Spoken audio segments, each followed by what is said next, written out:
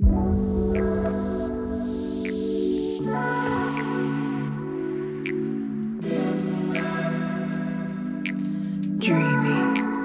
themey,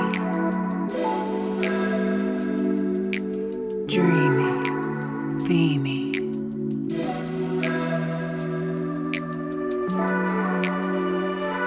It's my dreamy little themey song. Dreamy, themey. It's my dreamy little themey song. Dreamy, themey. It's my dreamy little themey song. Dreamy, themey. It's my dreamy little themey song. Dreamy, themey, dreamy, dreamy little themey song.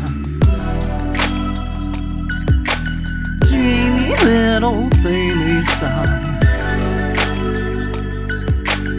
Dreamy little themey song. Dreamy, themey, dreamy little themey song. Dreamy, dreamy.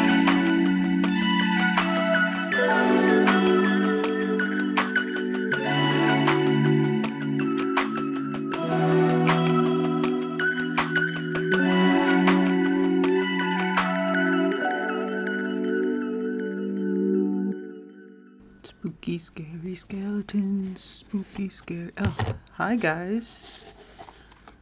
Welcome back to the show, More Than You Can Chew.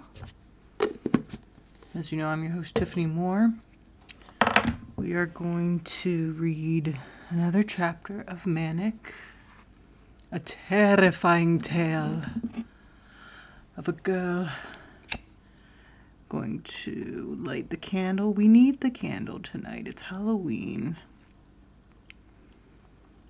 We're just taking a little break from the doom scroll, just a little break. And then we'll go back to all of the terror happening in the world. So I was thinking, instead of the 3 deep breaths, because it is Halloween, I was going to pull a tarot card for people tonight. I love tarot. I have tons of tarot decks. I love reading tarot cards. I can never read my own, but I love reading other people's tarot. But I really, really, really love my archetype deck. My archetype deck is called The Wild Unknown, and the artiste is Kim Kranz. And it's one of my all-time favorite decks, so I decided that's the one that I'm going to use tonight. I'm going to pull a card, and we're going to read about the archetype to help us with this little session tonight. Maybe it'll give us some insight. Maybe it'll just be interesting. Maybe we'll get a little tidbit of wisdom. Who knows? So I'm going to let one of the cards kind of fall out of the pile here as I'm shuffling to see what kind of message would like to come through on this All Hallows Eve. Okay. Oh my. Okay. You know, I don't for the archetypes, I don't know if this is pronounced agape or agape, but we got the agape card, or agape, you know, I guess whatever way you're looking at it here. And this is one of the very last cards of the deck. So, these are considered the group of the initiations cards. There's different groups to all the cards. It's a full deck of cards. It has all these different archetypes, and I don't know if it's agape or agape, and I think LXX2, I want to say that L means 30 in Roman numerals. Let's see. So I want to say it's like 30, 40, 52, but let's double check just to make sure, because Some people are into numbers. LXXII, Roman numerals. 73 was way off. How can it be 73? Okay, I think it's 72. I put an extra I in there. 72. So the number is 72. The card is called Agape. And there's a bunch of, if you're into symbolism, there's a bunch of candles on this card. And it just looks like a lot of shadow and light. So we're going to read the meaning of this card. It says devotion, unconditional love. This is for you guys. What if instead of putting yourself at the center of your spiritual practice, you put God, Goddess, or nature at the center? How would this change your approach? Such is the energy of agape. It is alive when we are in awe and wonder, our breath taken away by the sacred force that surrounds us and asks us for nothing in return. This card can indicate a spiritual initiation that stretches your capacity to love and serve. You sense the earthly as the heavenly and vice versa. You sense the earthly as the heavenly and vice versa. Hold on, I need a drink. There's a tickle, right? There's a tickle. There it is. Where am I? Such an initiatory moment can appear in any form, and like a healing balm to the modern soul, its effects last a lifetime. The Agape card may also suggest you reassess what you worship every day, consciously or unconsciously. What are you elevating?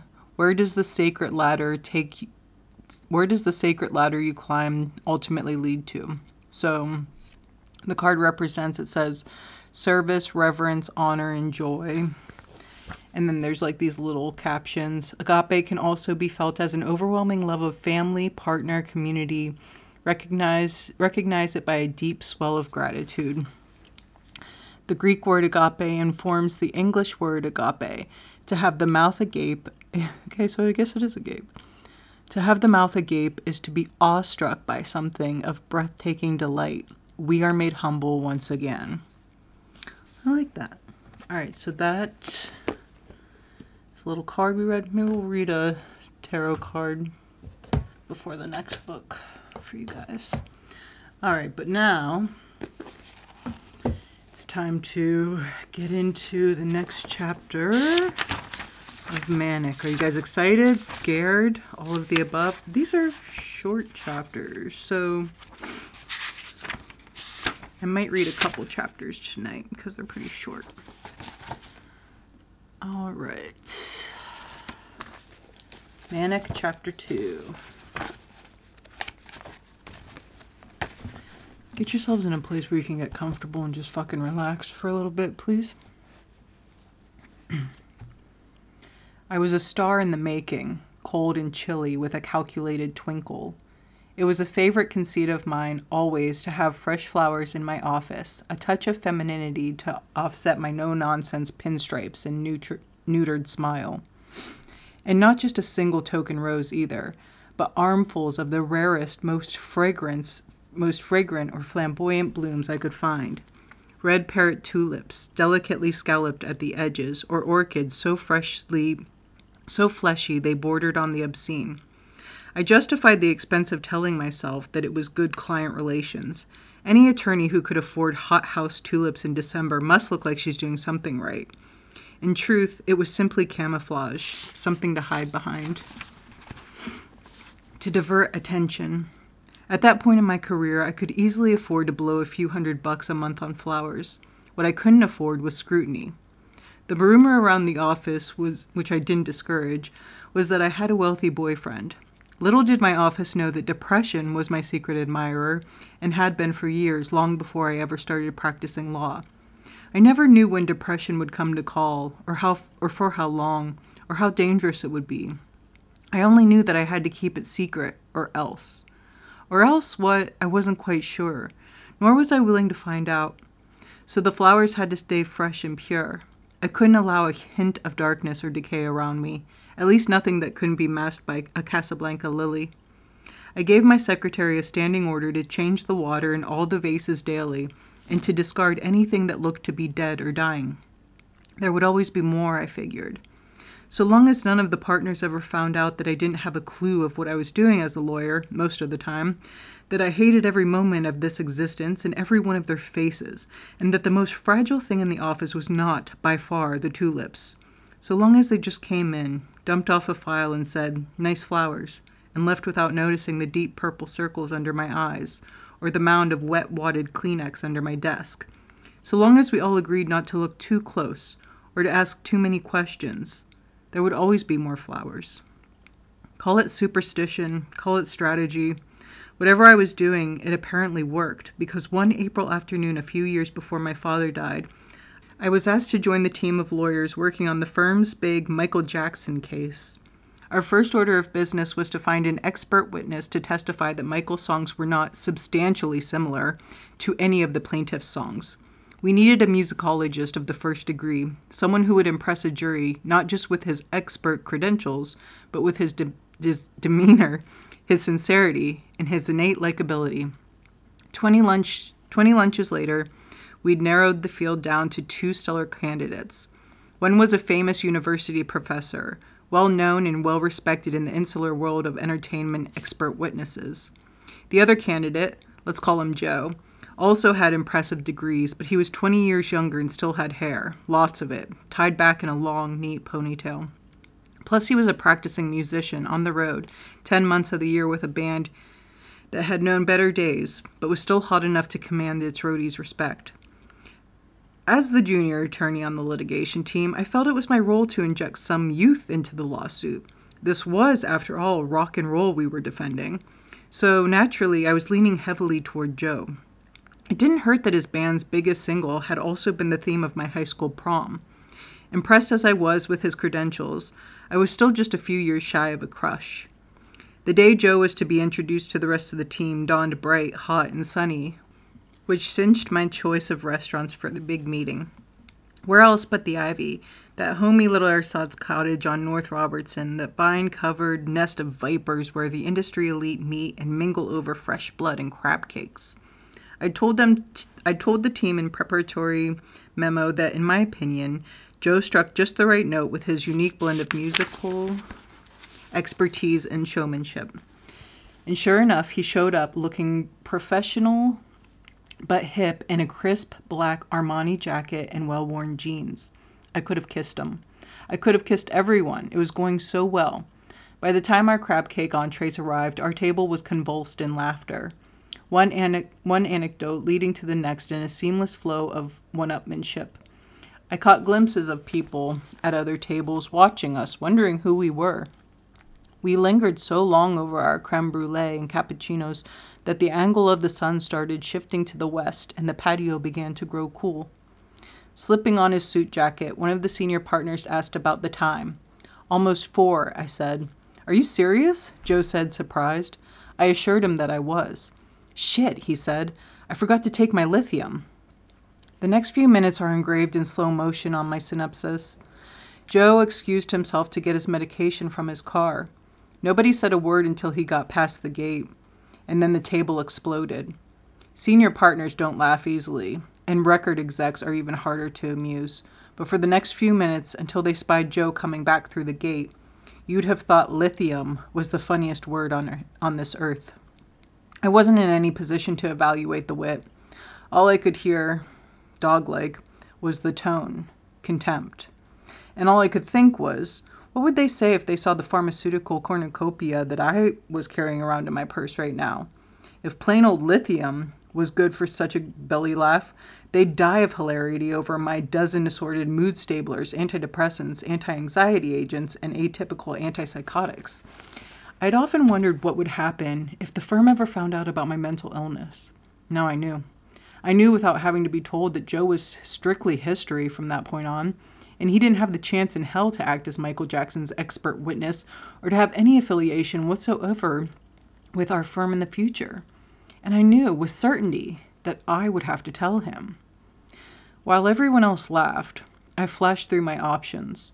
One, I could defend poor Joe, reminding my colleagues of his credentials, his reputation, and his pre-lithium impression. Two, I could defend manic depression, educating these influential men about the importance of battling stigma whenever possible. Or three, I could simply say nothing and wake up tomorrow knowing that I was one step closer to making partner and one step farther away from myself. I faced my future, unadorned, and realized that I wasn't quite ready to give up the fairy tale yet. Not the one about making partner. Looking at these men sitting next to me, I knew that I would never be one of them. Believe it or not, I wanted to be callous too. To be hard enough never to care, but I wasn't. The truth was, I was soft deep down, where the really hard decisions are made. I knew that I would cry over what happened to Joe. No, the only real fairy tale I couldn't relinquish was the one where I wake up one fine sunny morning to discover that the spell is broken, the curse is lifted, and I am not bipolar anymore. Manic depression was not my identity back then. It was simply something I had, like a nasty flu or poor credit. I wasn't even convinced I was real most of the time. I just knew that whatever it was all my fault, and I didn't like to look closely at that. My choice was made. To defend Joe would be an act of solidarity with the disease, symbolic, subtle, but internally unmistakable. And I wasn't about to sacrifice my future for something I didn't really believe in, that might magically go away any morning now. So when the others laughed, I threw my head back and chortled. I listened to their jokes with apparent avidity for the next few minutes, and when Joe returned to the table, I, like everyone else, avoided his eyes.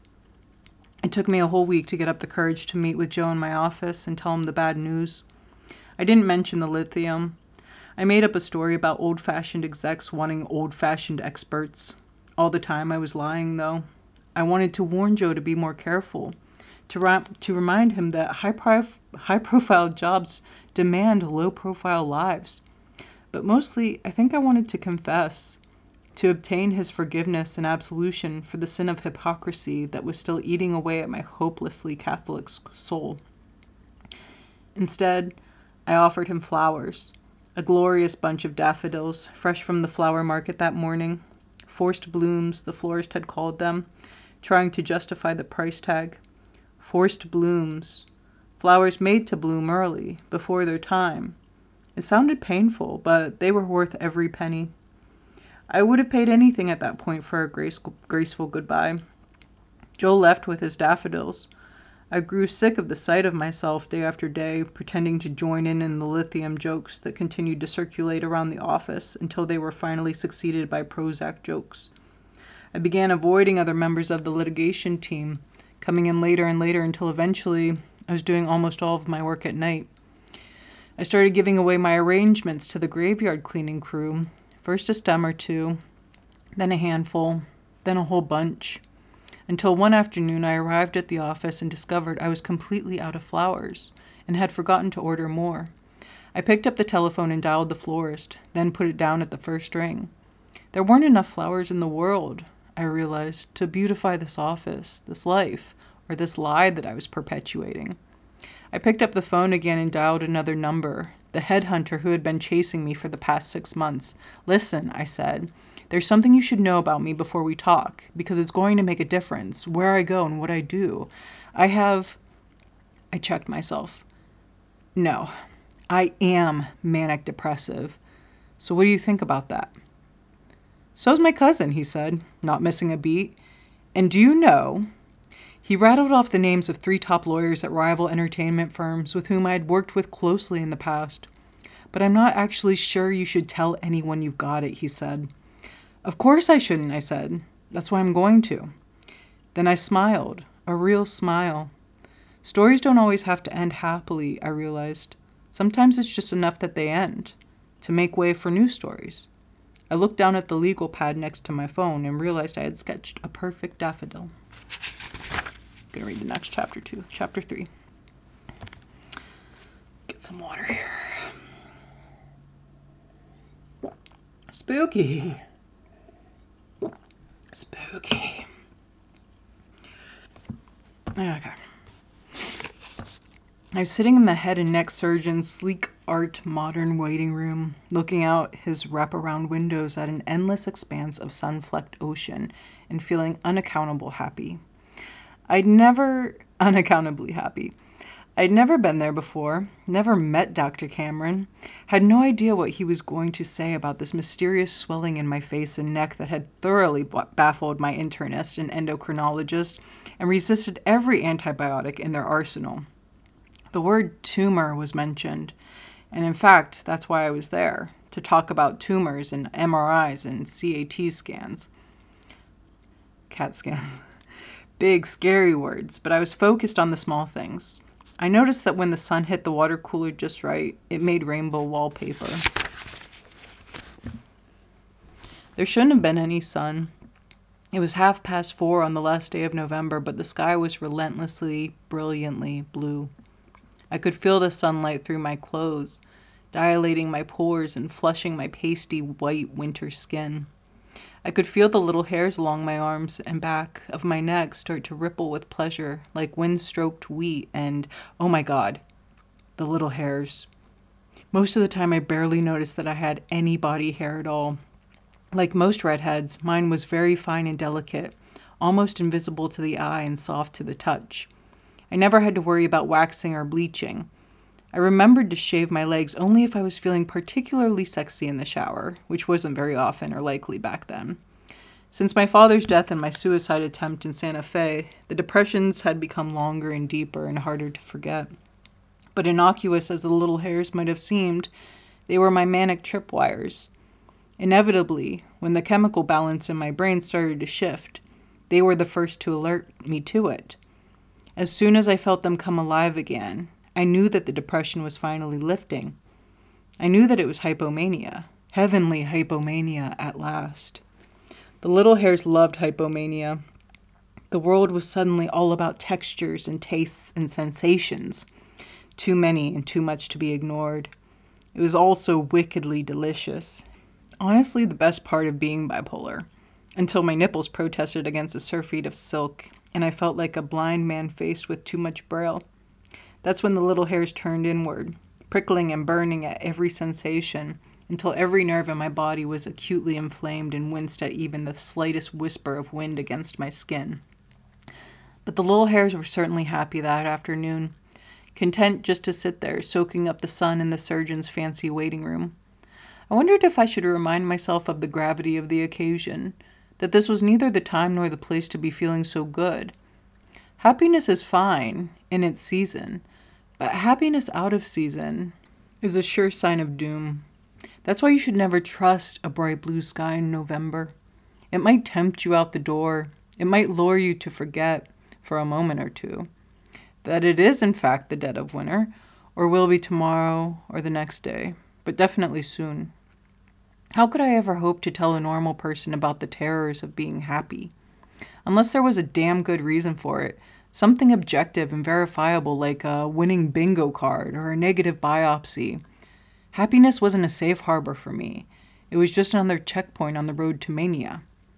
Stop. Wait a minute. Hold on there. Was I happy? And if I was happy, for God's sake, why? Was I doing something inappropriate? A manic precursor like singing show tunes under my breath in public or breaking the ice in elevators? Or winking at random just for the eyelash kisses? Was I enjoying life inordinately? I had to ask because what felt like happy now might well be too happy in a minute.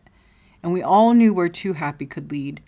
You get too happy, you go pick wildflowers in the middle of the night from your neighbor's lawn, wearing nothing but a sneaky grin.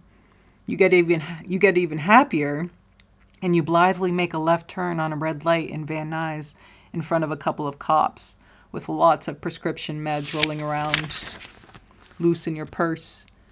In my case, it could definitely be illegal to be too happy. So when the little hairs tickled, or the midwinter sun shone more brightly than usual, or I heard myself actually laughing out loud, I stopped if I still could. I stopped just to see if I could stop. Then I ruthlessly pinpointed the moment on the mood scale, skewered it like a dead butterfly. Happiness management was a cruel science. It may have kept me safe from unexpected butterflies, but it killed all the flutter and delight. And yet I was happy. Sitting there trying to remember the difference between a CAT scan and an MRI, I was happy. Stop. Wait a minute. Hold on there. Why? I could think of a million reasons not to smile, but none of them really counted when the sky was pure delphinium blue at 4:30 in the afternoon on the last day of November. It was absurd trying to talk myself out of a smile when smiles were so rare with me. I summoned up the nasty IRS letter sitting on my kitchen table, the latest in a series of doomsday bulletins threatening garnishment, levy, and seizure of all my assets. I knew I didn't owe the money they wanted, but I was having a hard time establishing why. My finances, so intermingled with my father's, had fallen apart after his death. I had proof of nothing except for my illness, and the IRS wasn't interested in that. Short of dousing my letterhead in blood, I had nothing left to say. I squeezed my eyes shut against the problem, squeezed them tight and hard until a familiar acid moisture started to gather in the corners. I could still cry. That was reassuring, I thought, as a lone tear strolled down my cheek. Was I happy? No, but I was rather enjoying being unhappy for the moment. Leave me alone. But I wasn't alone. I was never alone. My nagging fishwife of a conscience was hissing in my ear, the same old mantra. Stop. Wait a minute. Hold on there. If I really was happy, God help me, and why? For once, I thought I knew the answer. Generic aripiprazole. I don't know what is it. Brand name Abilify. Aripiprazole. She even sounds it out in the book. Aripiprazole. It was a silly name. Froth on my tongue. Just saying it made me giddy. I'd been taking the drug for 2 weeks, and I still couldn't pronounce it with a straight face. Aripiprazole Abilify wasn't much better. Was drug-induced happy still happy? Was it the right kind of happy? Did it count? As long as it didn't land me in jail or in a strange man's bed, I really didn't care. I'd take happy any way it came, prescription strength if necessary. The receptionist opened the door, called out my name, and then led me down the hall to the exam room. The doctor's surgical instruments were laid out in neat, gleaming rows on white linen, a perverted place setting. But this was no picnic. This was serious business, and the man who could pronounce my doom was about to walk through the door. But the door opened, and doom entered, and I was once again unaccountably happy. Nobody ever told me that Dr. Cameron was a dead ringer from Montgomery Clift. You'd think they would have mentioned a little thing like that when you schedule your first appointment. It certainly would have made the long wait more tolerable. I'm waiting for Montgomery Clift, you could have told yourself as the quarter hour stretched to half, the half to a whole, and so forth.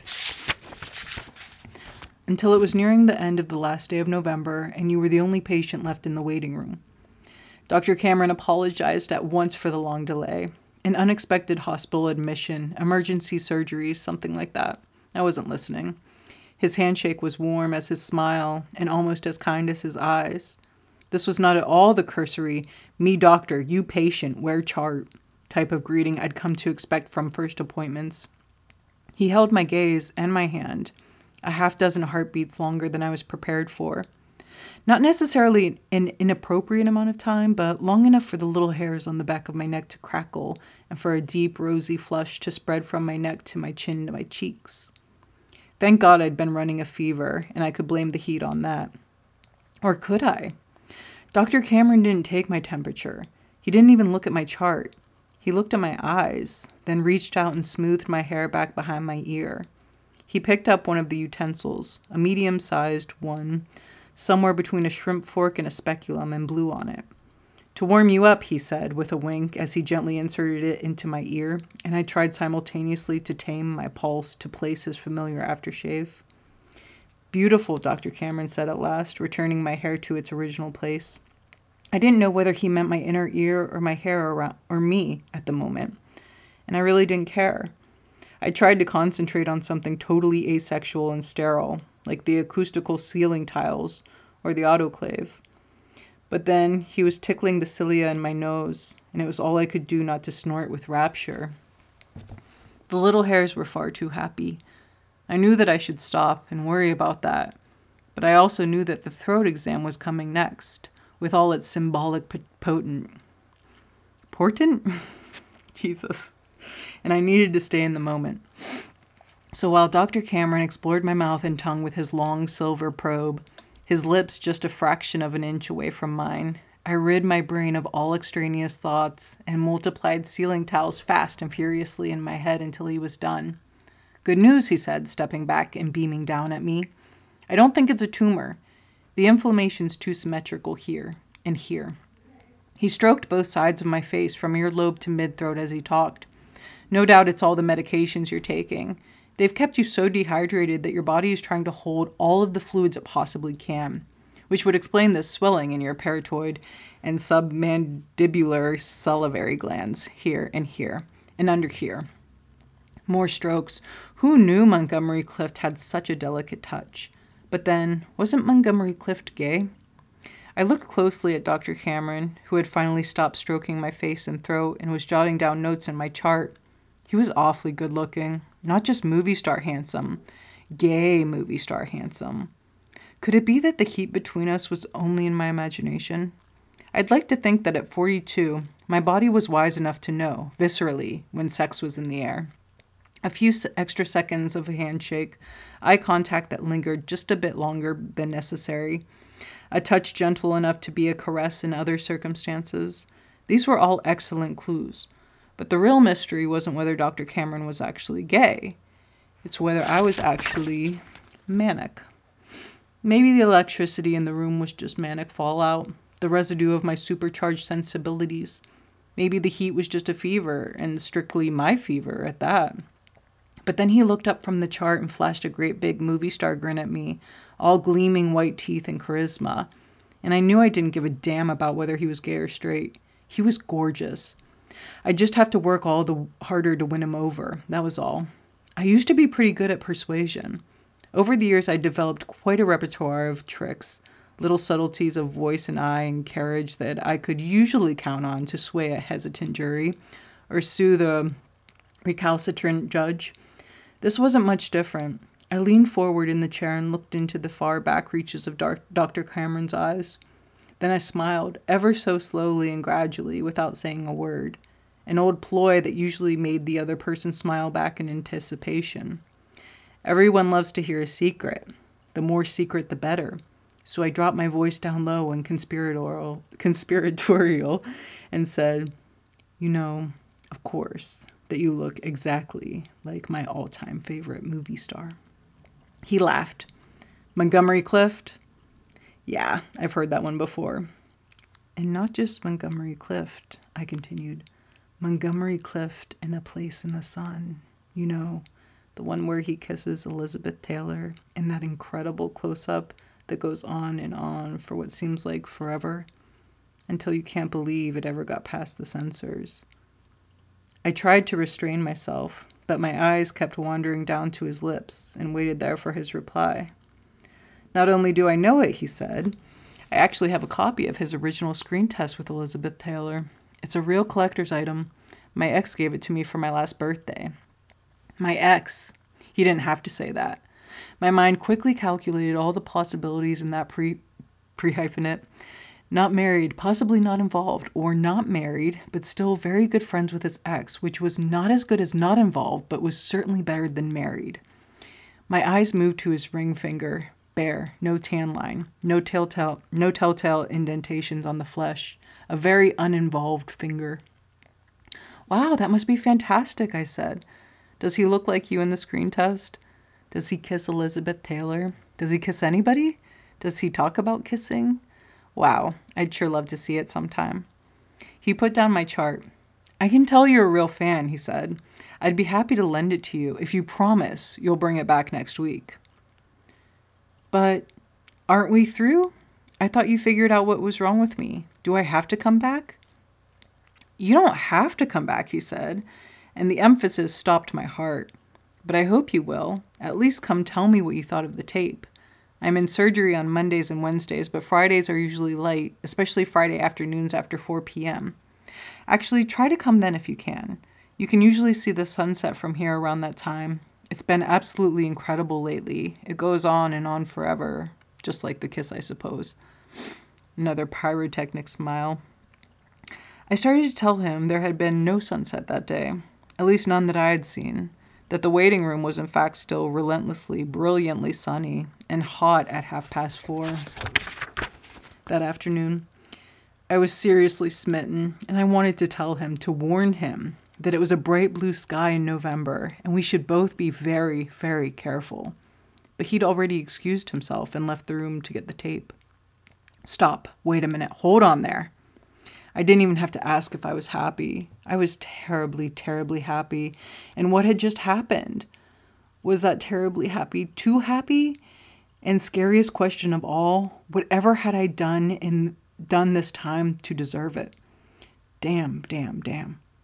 If there was one sure sign of mania's approach, it was this secret conviction I got that I was the ultimate arbiter of other people's sexuality. This sudden rush of confidence that no man or woman, if I so desired, would be beyond my jurisdiction. I pulled out my mirror and started to reapply my lipstick. Then I willed myself to stop. No. I resisted the almost physical need to comb my hair, straighten my skirt, check my breath. No, no, no. I didn't have to succumb to this manic whirlwind in my ear, which was urging me to seize any happiness in my grasp because tomorrow I could be worse than dead. I could be depressed. No, I said. I didn't want to grasp at happiness anymore. For once, I wanted happiness just to float gently down and settle on my shoulder. Dr. Cameron would be back any minute, and I was painfully aware that the part in my hair was crooked. I could feel the asymmetry along my scalp. Looking down, I noticed a little snag in my stocking that I could have easily hid if I had just stood up for a second and tucked it under my skirt. I was pretty sure there was a scuff mark on my left shoe, too, that I would probably have buffed out real quick with a spit and polish. But manic seduction with me is all about fixing smudges, pretending that I'm perfect in all the places I'm most flawed. So I forced myself to sit stock still, and I tried hard not to picture how pale my lips must have looked in the naked light. Terribly, terribly happy was quickly dissolving into not so terribly comfortable. How absolutely marvelous. How thrilling.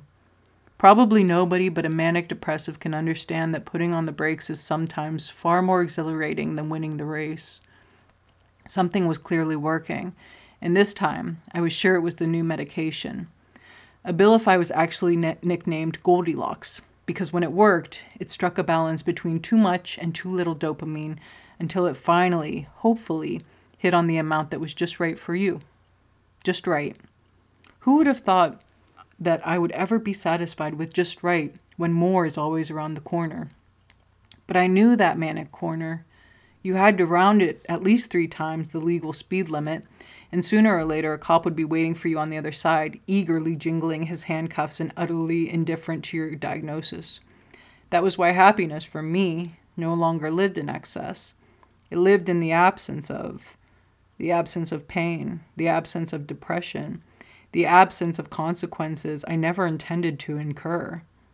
I looked down again at the very visible snag on my thigh, and yes, there was a scuff mark on my shoe. Then I straightened up. I felt noble and victorious, resisting the little hair's call to action. Dr. Cameron returned, patted me on the back, and handed me the tape. "Let's have one last look," he said. "Open wide." But my body had gone rigid with propriety, and my jaw was practically clenched shut. "Wider," he said. "Come on now, open up wide for me." It would be hard to resist a line like that, even if you were not getting manic, but I did my best. Before Dr. Cameron's aftershave made me forget all of my good intentions, the exam was over. He reached down into his pocket and pulled out a lollipop, I swear. A big red lollipop. He handed it to me and laughed at the expression on my face. "This is actually your treatment," he said. "I want you to go out and buy several bags of these when you leave. It's extremely sour, and when you suck on it, it's going to stimulate the parotid gland's production of saliva. But I warn you, it's going to be very, very uncomfortable. You're going to feel a whole lot worse before you feel better." For more reasons than you could possibly know, I thought to myself, bending down and sticking the lollipop in my purse. Just forcing myself not to execute a come-hither head toss when I straightened up was almost more than the little hairs could stand. But it was war now.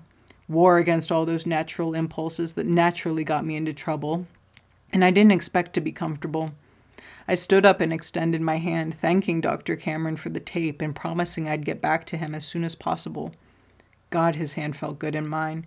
But I pointedly didn't make a definite date.